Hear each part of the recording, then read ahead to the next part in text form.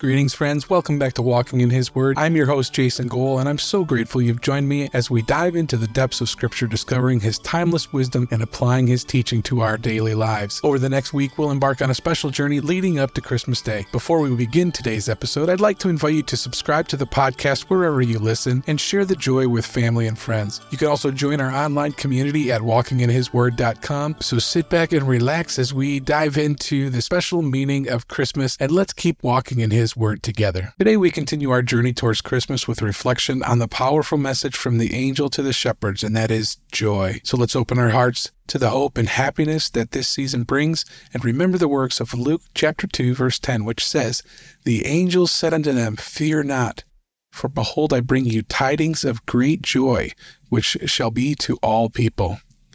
The angel's message to the shepherds wasn't just any good news. It was a message of great joy. This great joy wasn't meant for just a select few either. It was meant for all people. This joy that the angel is referring to surpasses earthly pleasures and temporary happiness. It's a deep-seated, unshakable joy that comes from knowing God and experiencing His love and grace. The birth of Jesus, who is the Son of God, signifies a new era of hope and redemption for humanity. And this event brought joy not just for the present, but for all of eternity. The idea of joy is woven throughout the Christmas story.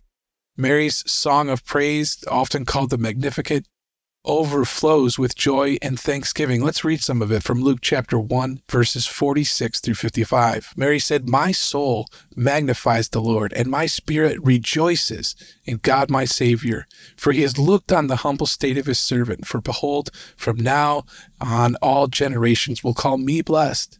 For He who is mighty has done great things for me, and holy is His name. His mercy is for those who fear Him from generation to generation. He has shown me strength with His arm. He has scattered the proud with the thoughts of their hearts. He has brought down the mighty from their thrones and exalted those of humble estate. He has filled the hungry with good things, and the rich He has sent away empty. He has helped His servant Israel in remembrance of His mercy, as He spoke to our fathers, to Abraham, and to his offspring forever." This Magnificat is an overwhelming expectation of the joy that Mary had in her heart, knowing that she was bringing forth the Savior of all mankind. As she reflects on the great things that God has done for her and for His people, she says, "Holy is His name. My soul magnifies Him. He has shown His strength. He has brought down the mighty and exalted those of humble estate. He fills the hungry, and He sets the captives free." What an amazing story and reflection of joy. But there's many others. Let's look at Luke chapter 2 and verse 20. These are the shepherds reflecting. After they've received the message that Christ has been born, the shepherds, Luke chapter 2 verse 20, returned, glorifying, praising God for all they had heard and seen as it had been told unto them. This is after the shepherds had witnessed that mighty thing, that mighty saying from the angels, "Glory to God in the highest."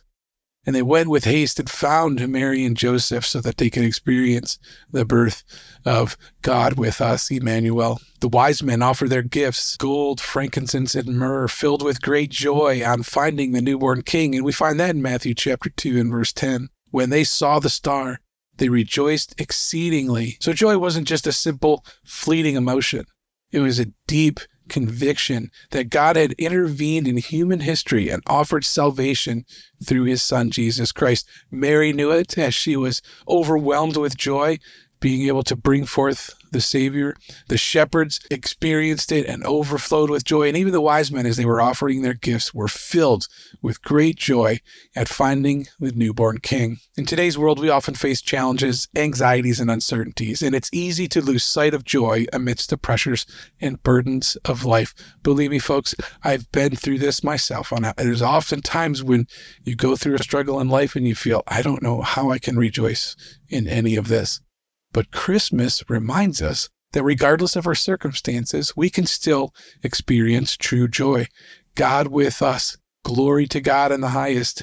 Tidings of great joy. This joy comes from knowing that we are loved, We are cherished by God. He gave his only Son, that whoever believes in him would not perish but have everlasting life. That's a reason for joy. We may not always feel joyful, but focusing on the good news of Christmas and the hope it brings can cultivate a deeper sense of joy that transcends even the most difficult situations. So here are some practical ways to cultivate and share the joy of Christmas. First, reflect on the blessings in your life, both big and small.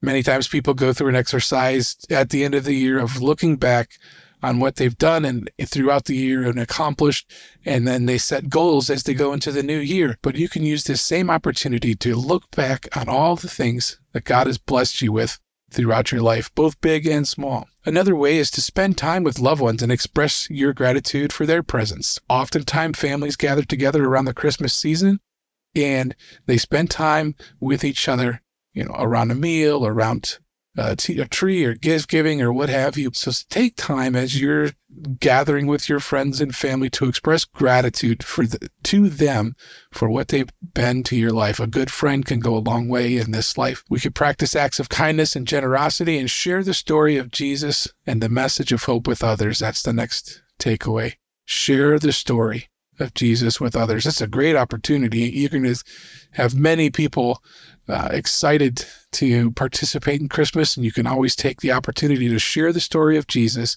and that message of hope with others with them. By actively seeking out joy and sharing it with others, we can create a ripple effect of positivity and bring the true spirit of Christmas to life. So as we continue our journey towards Christmas, let the message of this angel resonate in our hearts. Fear not, for I bring you tidings of great joy. So may this joy fill your hearts and homes, and may it extend to all those around you. And remember, true joy is found not in material possessions or temporary pleasures, but in the love of God and the hope he offers through his Son, Jesus Christ. Thank you for joining us on Walking in His Word as we celebrate the holidays together. May the lessons learned and stories shared inspire you to spread joy, peace, and love throughout this holiday season and beyond. Remember, the spirit of giving doesn't have to end with the holidays. You can connect with us online at walkinginhisword.com to share your experiences and to continue to walk in His Word with others. So until next time, may God bless you and fill your holidays with happiness and love, and keep walking in His Word.